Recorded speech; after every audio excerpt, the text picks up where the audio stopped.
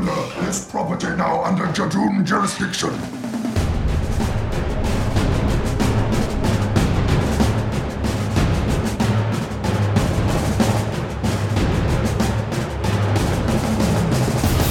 Welcome, everybody, to episode 142 of the Metabolus 2 podcast, which features myself, Ben. And David. And tonight we are discussing Fugitive of the Judoon. Oh, blow, po, ko, po, to. Yes. And all that. Mm-hmm. Yeah. Yeah, so I was totally expecting like a kind of sub-Sarah Jane Adventures Judoon run around the streets of Gloucester, with some amusing, Judoonery. Mm-hmm.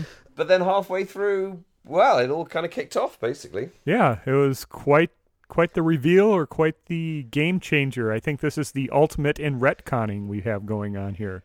Goodness. Yeah, I mean, I think this is so much stuff for like one episode that I'm going to have to hope or assume that they're going to have to spend the rest of the season kind of working on this, because we had just revelation after revelation. Mm-hmm.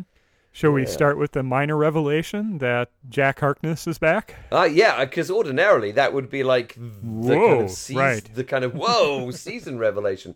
Yeah, Jack Harkness is back. Mm-hmm. Is that a TARDIS he's in? No, it was a stolen spaceship. Yeah, it definitely was a spaceship. They had spaceship? Exterior shots being that's true. Of it that's being true. shot up by lasers, and it didn't have any TARDIS vibe at all. It looked like it was just a regular spaceship. A hot spaceships. Who was he being shot at, though? Whoever he stole it from, I think. I guess. Mm-hmm. Wow.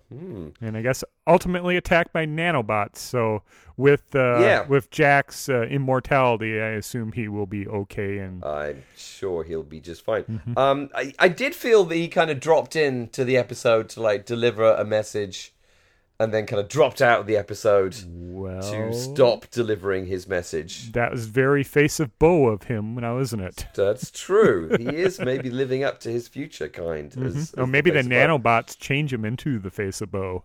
Maybe. He's going to have to be back at some point. Oh, undoubtedly, yeah. In the rest of in subsequent episodes, I'm sure. I mean, where does he live? Does he still live? Where does he live? Is he live? I think he's in the UK somewhere. Yeah, okay. I don't. I really don't know.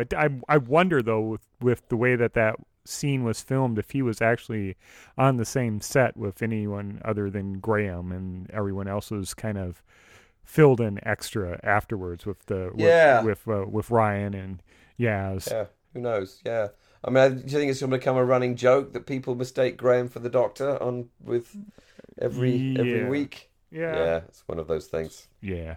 So it's nice to see him back. Was the scenes in Gloucester what you feared, or better than you hoped, or? Yeah, it was fine. I mean, Gloucester's a very pleasant. It looked really nice, actually. Slightly run down town. Okay. It sort of does have a lagoon, so that was funny. It's an old style inland port. Mm-hmm. So there are plenty of canals, and there's a kind of a basin where the ships used to tie up, even though it's kind of quite far inland. So a lighthouse made sense then for being near Gloucester? No, that lighthouse is actually about an hour and a half's drive. Oh, well, okay. Probably more than that if you're in Ruth's Beetle. It's down the coast it's the West Usk lighthouse, so it's down the coast on the kind of west side of Newport, which is where the River Usk joins the Bristol Channel. Okay. So not very. Yeah. So it had the same sort of magical geography that we had last week in New York. Yeah. I mean, I don't know. I mean, I guess there wasn't a night, so maybe they got there. And I guess they were there in the morning because she was getting her coffee. Mm-hmm. So, lunchtime. It's conceivable that by the kind of late afternoon, they would have been able to get down to. I guess they would have to go through Newport though. So I don't know. Anyway, yes, possible. Though, if you poke around online. That lighthouse, it's a bed and breakfast. Okay. And it has, since about 2007 or so, it's a bed and breakfast that has been Doctor Who themed. Yeah, they have a hot tub on the roof, and the changing room for the hot tub is a TARDIS. Okay. And then they have a Dalek in the kind of main dining room. If you read on the website, they say that it's a genuine BBC TV Dalek that was given to the owners by some TV producer from the BBC. Just take one look at it. It's no way is that a genuine Dalek of any kind. It's some kind of fan-made crap. But still, it's a Dalek nonetheless. Apparently it's signed by John Pertwee. I don't know when that happened. Huh. So, yeah, I'm hoping that it's... Because I'm quite interested in the history of Dalek props. I'm hoping that this might spur some of the kind of, more investigative people online. Like Gav and his crew. 63 and 88, exactly. Yeah. Exactly, to find out exactly where this mysterious Dalek has come from. Anyway, so that's some trivia about the lighthouse. I imagine that they're going to start doing brisk business in Who fans coming to pay pilgrimage to the lighthouse. Yeah, I mean, I'm wondering whether, Chib or one of his friends or whoever, might have stayed there at some point and like, oh yeah, this will make a good location. Silent partner. And they're Who friendly as well. So, yeah, they're a silent partner. They tend to make big bucks off this. Exactly. We are the location of the mysterious new Doctor. Yeah, so Gloucester was great. It was interesting actually because at the beginning, so they make quite a strong point of, at the very least, giving the coffee shop owner a proper Gloucestershire accent. All ears, Alan. Exactly, and they made no attempt at all to give. Who was Dr. Ruth's assistant? What's he called? Lee Clayton. Lee Clayton, and she at one point she says, "Well, Lee, you're from Stroud." Well, no way is he from Stroud because he doesn't have a Stroud accent. Mm-hmm. But then, of course, you discover he's not from Stroud at all, even though she thinks he's from Stroud because he's actually her assistant. Right. Yes. So I was prepared to rant on about how they weren't being consistent about Gloucestershire accent. So it's a very distinctive accent, but there was a reason for that, I think. So what is distinctive of the Gloucester accent for someone who wouldn't really know? Well, I mean, just listen to the coffee shop guy. Okay. And then listen to everybody else, and that's the difference. Basically... it sounds all English to me. I couldn't pick on the subtleties at all. Oh, bless. I know it does. So, I mean, basically, the shorthand is... you can recognise Jodie's accent as being northern, right? Yeah.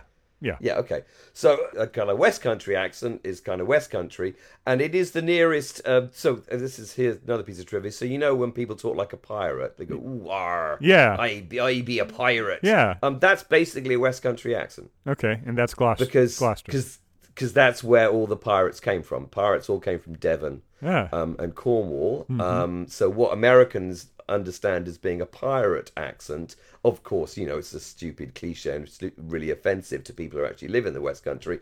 But what you all recognise as being a kind of a pirate style accent is a West Country accent. It's not quite as strong in kind of Gloucestershire, but that's the difference. Yeah, so they it's talk like a pirate. City of pirates. A city, well, I think you'd have to go further down into Devon to get actual cities. I think probably somewhere like Dartmouth or Plymouth would be the city of pirates. Okay. But Gloucester is the city of... Well, it's a city of famous serial killers. That's where Fred and Rosemary West had their house on Cromwell Street, where they slaughtered any number of young women. Yeah, well... That's Gloucester. They will live in infamy. Harry Potter was filmed in the cathedral, and my mum works in the cathedral library. Really? Yeah. I did. Wow, so that's your area, or? Oh, yeah. No, but so my mother and my sister and her family live in Cirencester, which is about half an hour, 45 minutes from Gloucester.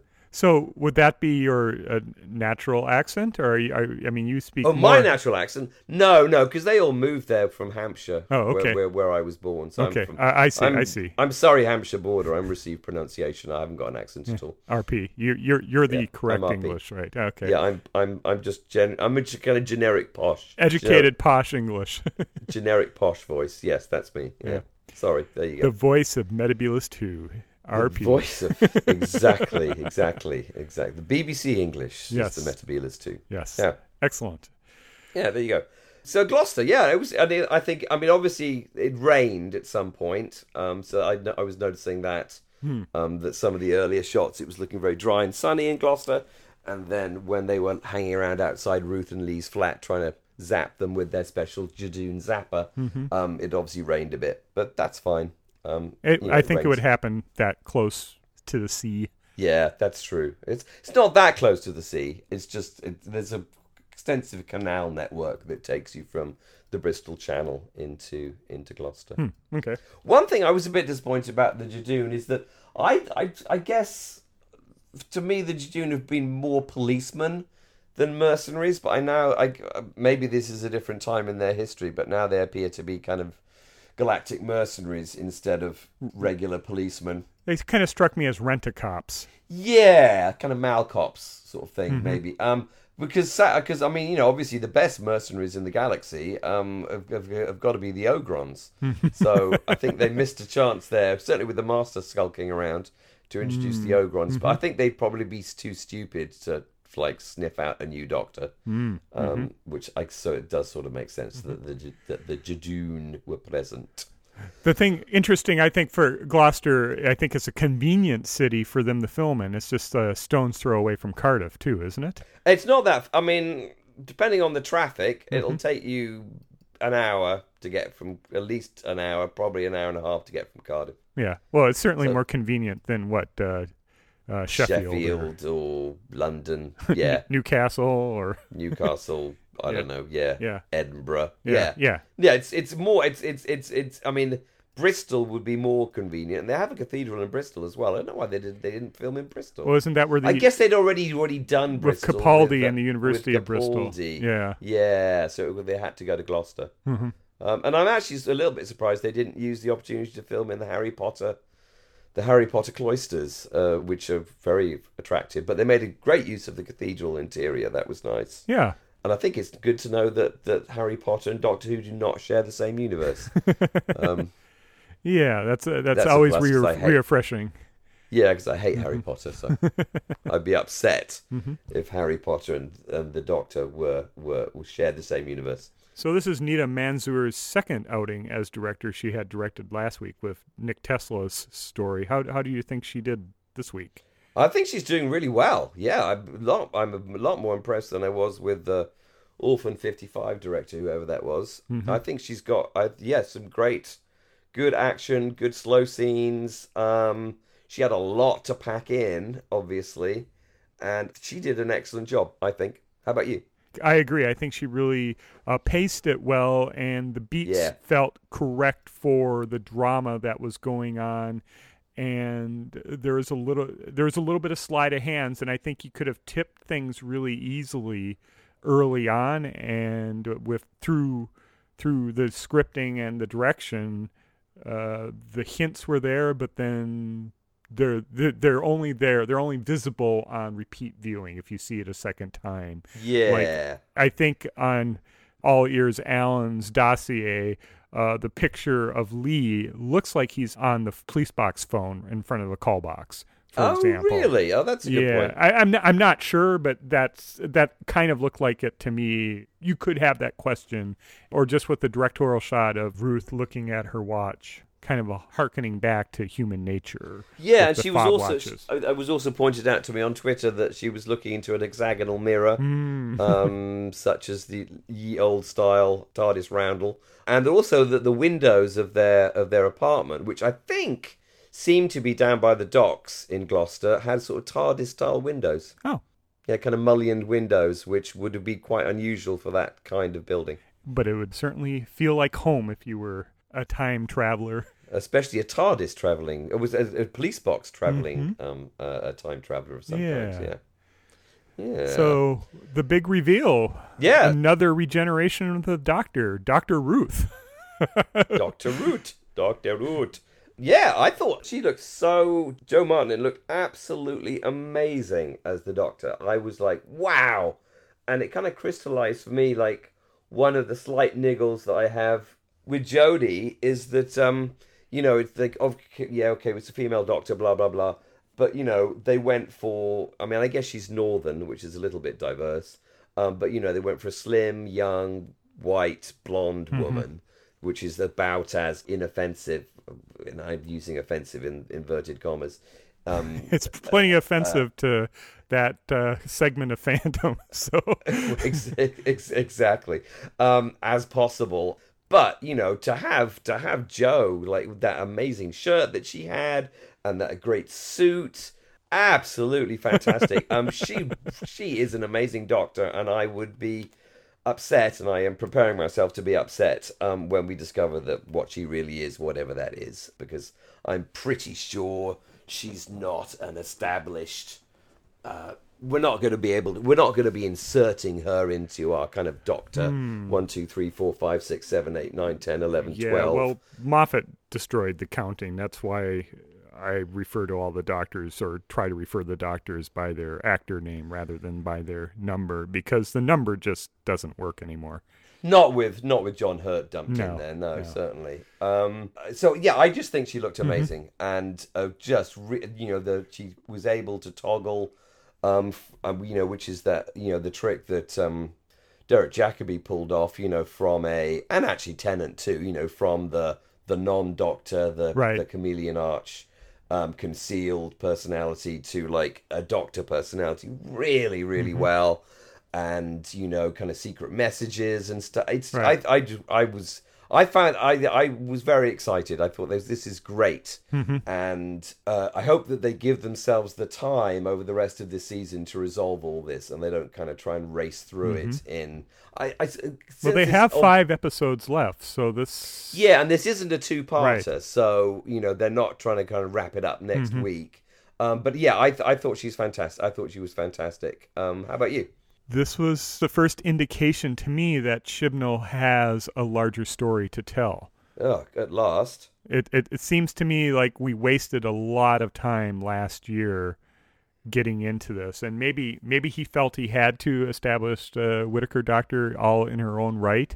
Right. And really, I think she was let down by the caliber of stories, more or less, from Series 11. Here, aside from the Duff story of Orphan 55, we've had some really good television, 4 out of 5 episodes in Series 12. So it, to me, indicates that Chibnall might have gotten his bearings of what he wants to do. And I more on that later. I'll speculate give my thoughts on it. But going back to Joe Martin as the Doctor, or Dr. Ruth, I think, as fandom is kind of calling her.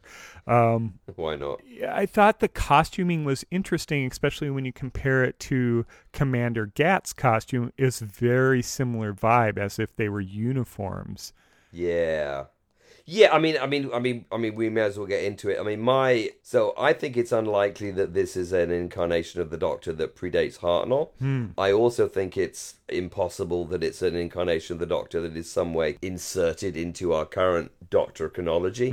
I mean, the reason why I don't think it predates Hartnell is because of the police box thing. I mean, I think it's pretty clear. But in the language of the show, if you were to indicate that this was the Doctor in the TARDIS, that's what you would do. I mean, the BBC has trademarked. They took it away from the Metropolitan Police, the trademark. This is using the modern language of the show. The Doctor has a TARDIS, and the TARDIS is in a police box. So yeah, that's true. But again, I mean, I think of the classic Doctors, we've only really got 2 established classic Doctors that a modern audience are really going to respond to. The first of which is Tom Baker, because that's Doctor Who, right? But the only other one that's really established in the kind of modern mind is William Hartnell, and I think, given that Clara has, a TARDIS that's taken the shape of a diner, right, and flies through space, that we already know that the Master's TARDIS looks like, the house from Wizard of Oz. That I actually think there's enough there to have. There could have been an extra reveal is that when Jodie is digging up the unmarked grave and actually comes up with the TARDIS instead, she could have come up with something else like really unusual, and then we could have seen that that's actually a Doctor's TARDIS.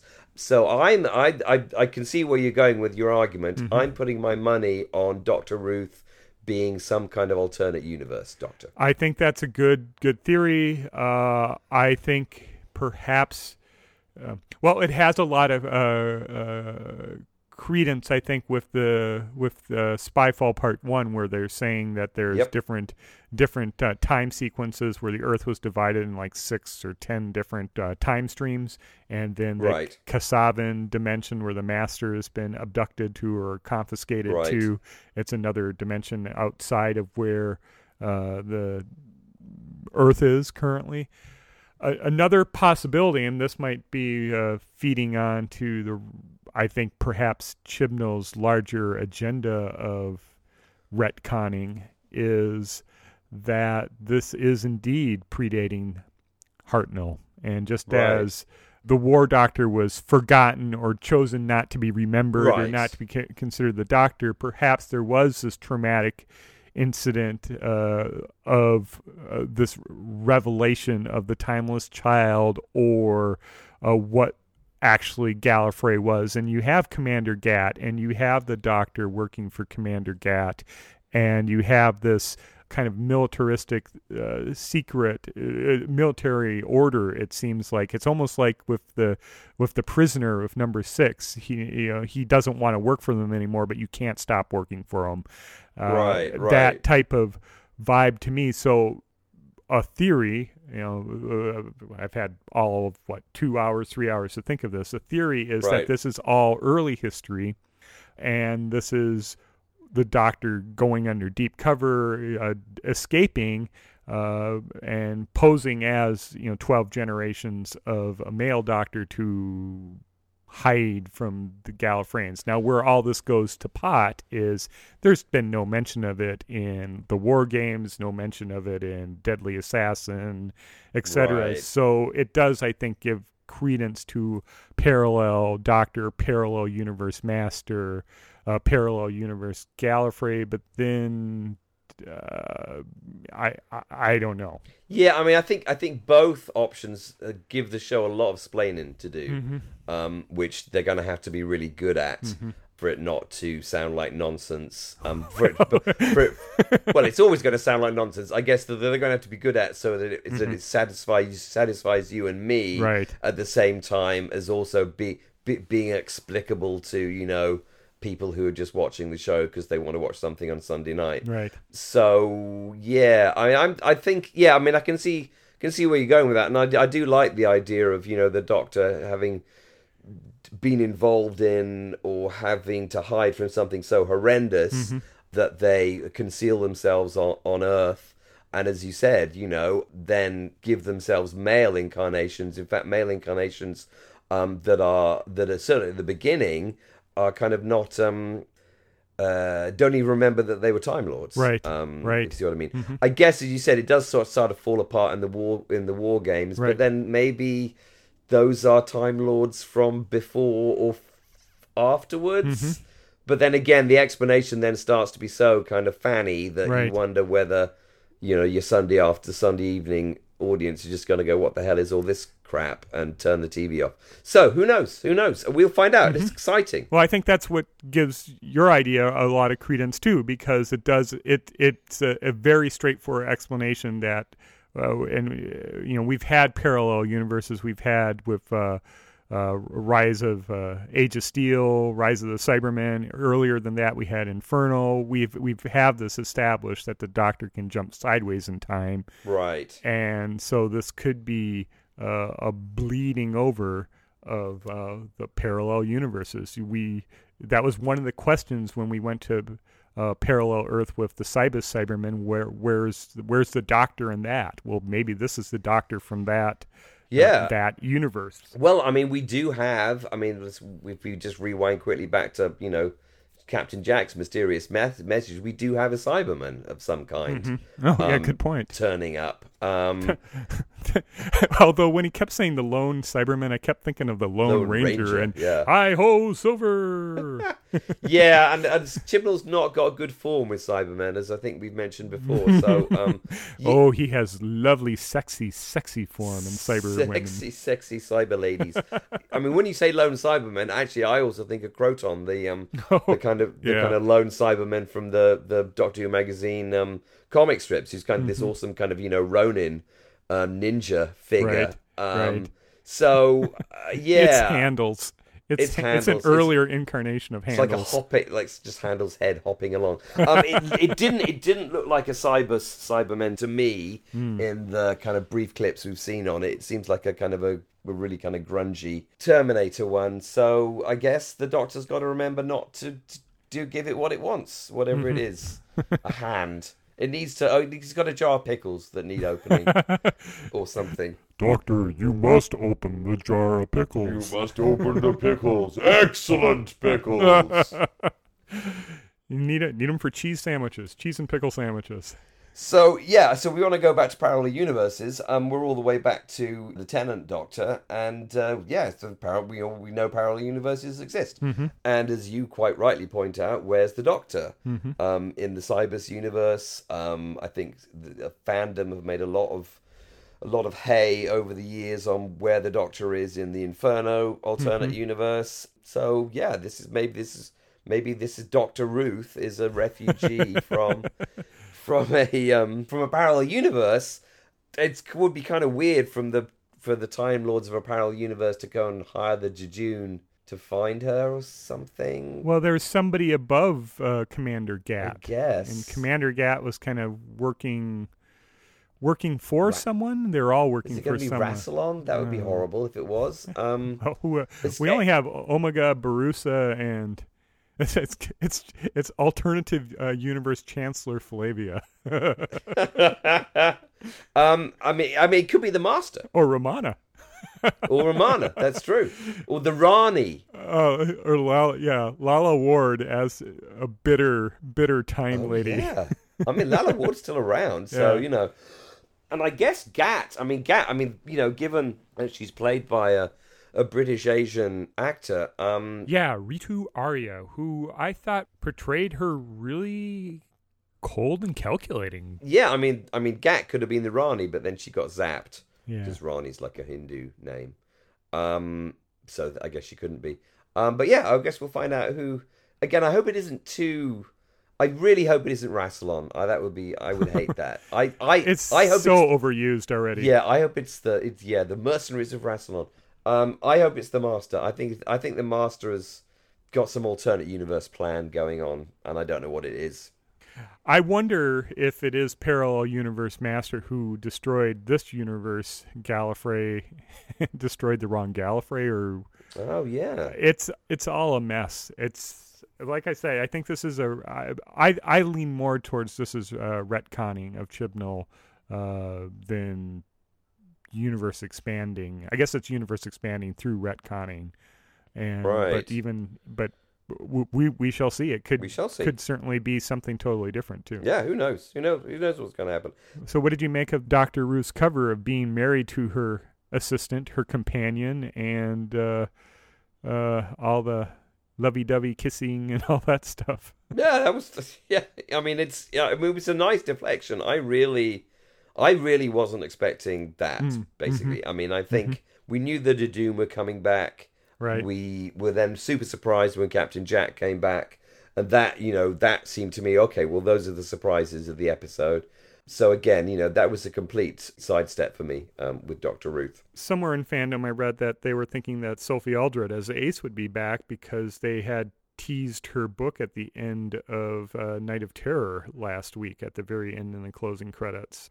Oh, did they? Oh, I didn't notice that. That would have been something else too, but it's an entirely. We brought back one companion, added a new companion, added a new doctor, killed off a companion. It was quite an eventful story. Maybe the Judoon and Gat are working for Sophie Aldred. Maybe they're working for Ace, like an evil alternate universe. Yeah, she did make it back old. to Gallifrey and is a Time Lord. Ooh. Yeah. Yeah. Yeah. Sorry, I interrupted you. No. You were going somewhere. No. Some good lines, especially mostly given to Ruth. I think aside from Whittaker's the Judoon platoon by the lagoon, and then Yaz going, "You mean canal?" That was funny, but. I liked Dr. Ruth's debut of saying, "Hello, I'm the Doctor. I'm a traveler in space and time," and that thing buried down there is called the TARDIS. She did that wonderfully. It's not really a great it's more in delivery rather than the line itself. But then once inside, they teleport into the TARDIS, which to me it's a bit unusual. That doesn't happen very often, does it? I don't think it's ever happened. But quick, I guess it did happen with last week. I guess, or Orphan 55, they teleported in. They teleport in and out. I guess it's a new thing. It's not a. Yeah, you don't have to actually use the doors anymore in the TARDIS. You just teleport in and out. It's fine. Yeah. I'll just throw this out here. What did, since the chameleon circuit or chameleon cloaking device or whatever they called it in the story was masking, biologically cloaking or masking Ruth as a Time Lord, it wasn't the fob watch type thing. I wonder if that's how the chameleon circuit broke. It got overloaded. Oh, yeah, could be. Could be. I'm just throwing that out there. The TARDIS itself, I really like the interior of the TARDIS a little. We saw that roundels, classic console. Yeah, I mean, bring that. I love that. Yes, bring it back. Bring it back. Bring it back. We don't want the newfangled TARDIS. I'm just trying to think. So Ruth's TARDIS's chameleon circuit must be broken. Otherwise, she would turn it. It would have turned into, I don't know, like a lighthouse or something. Right. Why bury it? That's so weird. Yeah. But why bury it? Especially since that lighthouse has a jacuzzi with a a changing room TARDIS. With a changing room shaped like a TARDIS. So why bury it? Because it looks like a police box. So you'd bury it because it stood out or something. I'm trying to work out exactly whether she is a pre-Hartnell Doctor. Because I mean, she could have arrived on Earth in the 60s and changed into a complete police box, and then she buried it for a reason. Why would she bury it? Why would she bury it in the 60s? Well, she said she arrived in Gloucester in was it 99 or 2001, something around that time frame. Did she say that? When was that? I missed that. That was when they were in the VW driving back to the lake, or driving to the lighthouse. She said. But that's false memories. Though. It is false memories, but it could be that's when she arrived in the time stream. Who knows? It's unreliable narrator who knows what the truth is, I guess. Well, I hope everyone's up to kind of writing us out of this in a way that makes me happy. The pressure is on now. The pressure is on Chib now. Yeah. Going back to lines, I really liked how Ruth described Whittaker Doctor as so. How did I end up like that? All rainbows and trousers that don't reach. Yeah, I know. That was great. At last, someone's pointed out how ridiculous, slightly irritating her costume is, and by contrast, how incredibly awesome Dr. Ruth's costume is. I'm sold on that costume. That costume needs to stay in some kind of way, as far as I'm concerned. Yes. And belittling the overuse of the Sonic, her cute little gizmo, and Dr. Ruth was too smart to have to rely on that. Absolutely, she's the not my doctor. She really doesn't like the cuteness and the sonicness and the northernness and the rainbowness at all. All we're missing is unicorn ponies. Yeah, exactly. That was very nice. It was very nicely written. I thought it was interesting, too, that the Ruth Doctor was concerned about temporal feedback of landing too near the TARDIS. And if my memory is probably playing tricks on me, but I could have sworn that the Doctor landed the TARDIS inside the Outback Steakhouse of the Masters in either Part 1 or Part 2 of Spyfall. I think Part 1 of Spyfall.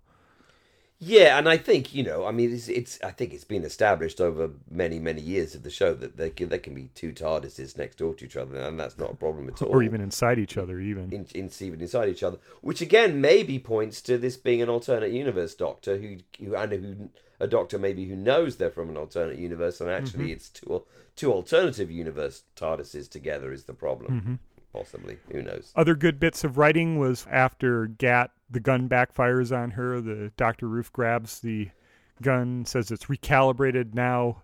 Who wants some? And the Doctor rushes up. The Doctor never uses weapons, and Dr. Ruth goes, "I know. Now shut up."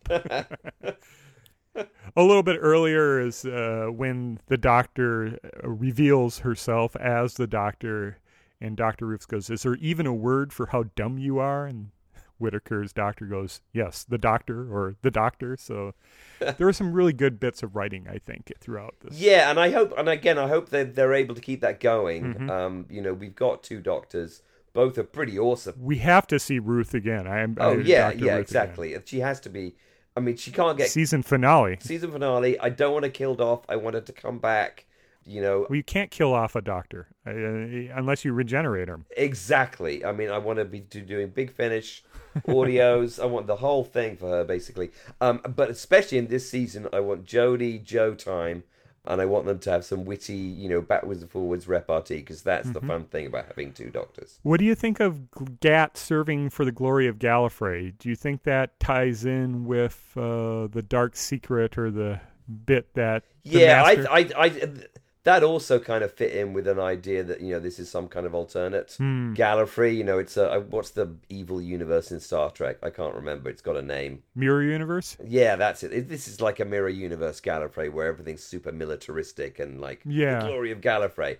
I was getting that kind of impression from Gat, basically. And again, maybe this was deliberate so we wouldn't notice, but she wasn't wearing any of the outfits that we have come to expect Gallifreyans to wear. Wow, those are just ceremonial robes. Those are overly used in the 80s, I think, or misused. But the armor that we saw in Hellbent, the kind of Rassilonic armor, I would have, I think if they really wanted to, this is a Time Lord soldier of some kind, they maybe would have had more of that. So this is another thing that's telling me that maybe this is from an alternate universe. Yeah. Yeah. We'll have to see. Yep. I mean, it's nice to be curious about what's happening next. I don't know what the scary ceiling birds are all about, but or they had some weird at the end of the trailer for next week. The final scene, they had some human with all white eyes and some kind of scales or something on his face. And there's that big-faced man as well in the trailer that was on last week. There's a big-faced man. With a kind of a blue background. Blue screen. CSO man. CSO man. Maybe it kind of looked like he was standing on Metebelis 3, actually. Ooh. One of the planets of our own solar system. I don't know. It's fun. It's good. It's nice to be able to kind of look forward to the next episodes, to have kind of something to look forward to, I guess, rather than, it's going to be another, romp around the block with a message. Yeah. This story is a co-written bit, so with Vinny Patel, Demons of the Punjab, and Chibnall. So it was Chibnall's fingerprints definitely were on this as a mid-season game-changing story, I think. Yeah, I mean, I hope they didn't say, "Okay, Vinny, you do the Judoon bits, and mate, I'll just do the Gloucester stuff." I'll do the important stuff. All right, okay, see ya. I mean, I hope they did slightly more, because I mean, Demons of the Punjab was a pretty good. It was a good story. It was one of the highlights of Series 11, Yeah, it's highlights, if we can use that word for Series 11. I hope they just didn't give them the comedy stuff to do, and that they had a hand in helping Chibnall craft the story. I think he helped build the story. Although the comedy bits were spot on, or just the insights that the Mohawk Judoon is a woman. That was great. I liked that very much. With the doctor just going, let us just sort this out woman to woman. Yep. So I thought that was another interesting universe-expanding twist about it. And also I thought it was interesting that the psychic paper came across as the doctor as an imperial regulator, which again speaks of, are these parallel universe Judoon, or it's something. What empire is this? Is this if they recognize the authority of Gat as a Time Lord, could this be the Gallifreyan Empire? And yes, it seemed to me that this is a window, a Holmesian type window onto something bigger that's going on, with their little bits of clues just through throwaway bits of dialogue that may or may not, as Chibnall has proven, mean anything. Yeah, I mean, I hope. Yeah, no, I think you may be onto something with that, actually, with the Imperial thing. And I think possibly, I'm hoping that Chibnall might have learnt from the unnecessarily over complexity of the Moffat era, in my opinion, and his own kind of misfires working on Torchwood in terms of series arcs. And I think if you triangulate Moffat and Torchwood, and they're both those problems with series arcs for both of those shows or both of those, groups of storytelling, maybe Chibnall is actually, maybe it's going to be successful. I mean, I was thinking about the kind of series arcs for RTD, which again were okay, but didn't really ever work hugely well. Certainly his finales were kind of like, whoa, TARDIS is dragging all the planets back to the solar system again, which is like, that's dumb. So I don't know. Yeah, I mean, I'm cautiously optimistic here. I'm hoping that Chibnall can really pull some satisfaction out of a hat. Well, we're halfway through Series 12 here, and we're not bored. That is a big improvement over Series 11. Not bored at all, no. So I'm actively excited about next week. Yes. Yeah. Although I think next week is going to be we're not going to talk anything about the big reveal or story. We're just going to tell a adventure type story. Really? I think this is going to be more about this week, because I think there's been so little talked about what's going to happen with Praxeus or whatever it's called. I think it's because they didn't want to kind of give anything away. Huh. I'm going to make a bold prediction. I'm expecting a new Praxeus trailer this week that will have a lot of the stuff from this week in it. Well, there might be something to what you say, because it is a co-written story again with Pete McTighe and Chris Chibnall. Okay. Well, maybe. Who knows? Mm-hmm. Who knows? And yeah, so we've got we got 5 more episodes to go. Yeah, and another thing that might give that credence too is that Jamie Magnus Stone, who did the debut story of Spyfall with the big master reveal, and he's also directing the season finale 2-parter. Really, is directing this one, so it could indeed have something arc involving a bad wolf of some kind could return. Yeah. Very good. I was kind of hoping we'd see more of Commander Gat, but that's a shame. I thought that they were kind of shaping up to be an interesting character, but maybe they're not really dead. Yeah, I would. Who knows?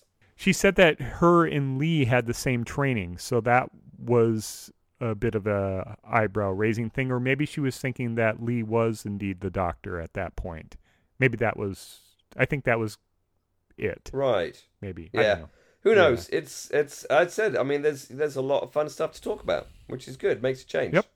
Makes a change, really, from previous where there's been less to discuss, I think, really, in some ways. Yeah. Yeah. Well, shall we leave it there then? I think so.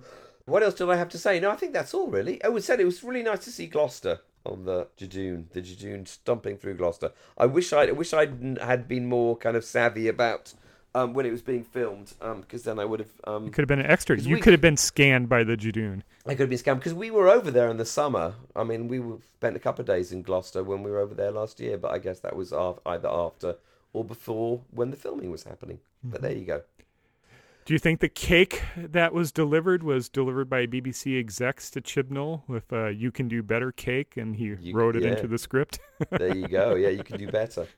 Say it with cake. It's the worst cake ever. Worst cake ever. Passive aggressive as only BBC executives can be. Well, excellent. Good stuff. All right. Well, thank you for listening to episode 142 of the Metabolus 2 podcast. I have been talking about Dr. Ruth with Ben. And I've been talking about Dr. Ruth with David. Until next time, good sex. Yes. Very good sex to all our readers. All right. Goodbye.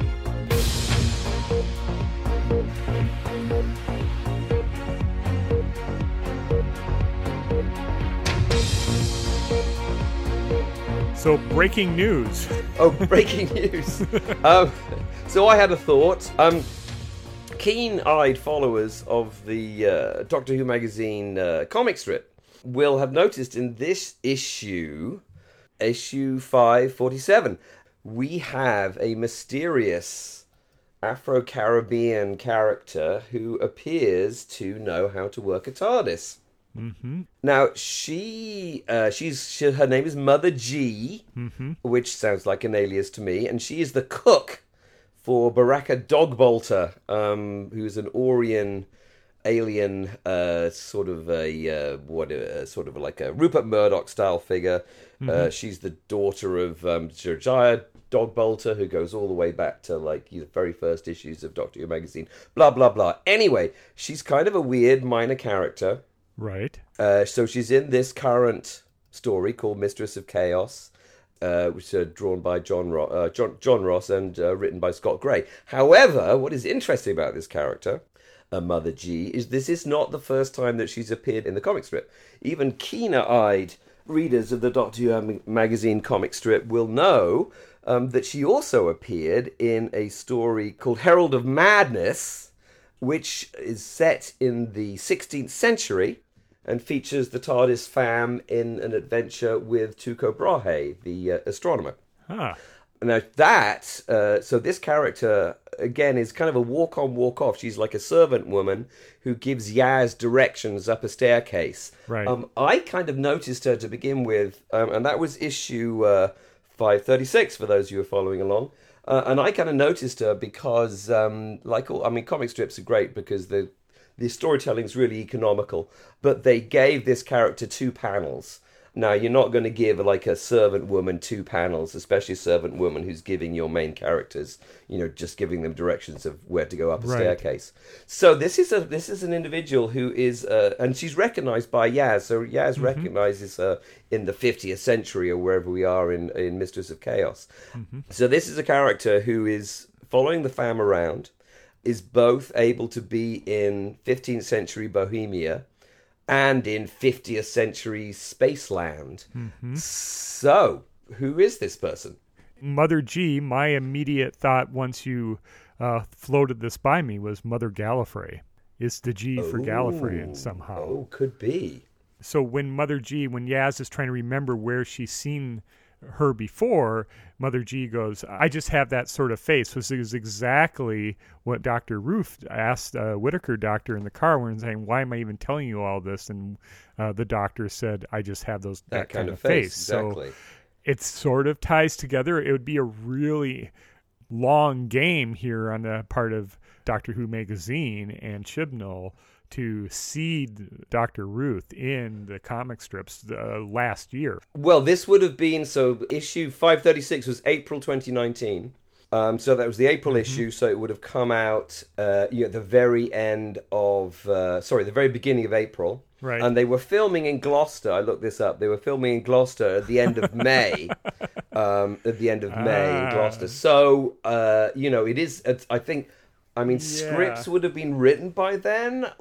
I guess they would have been cast by then.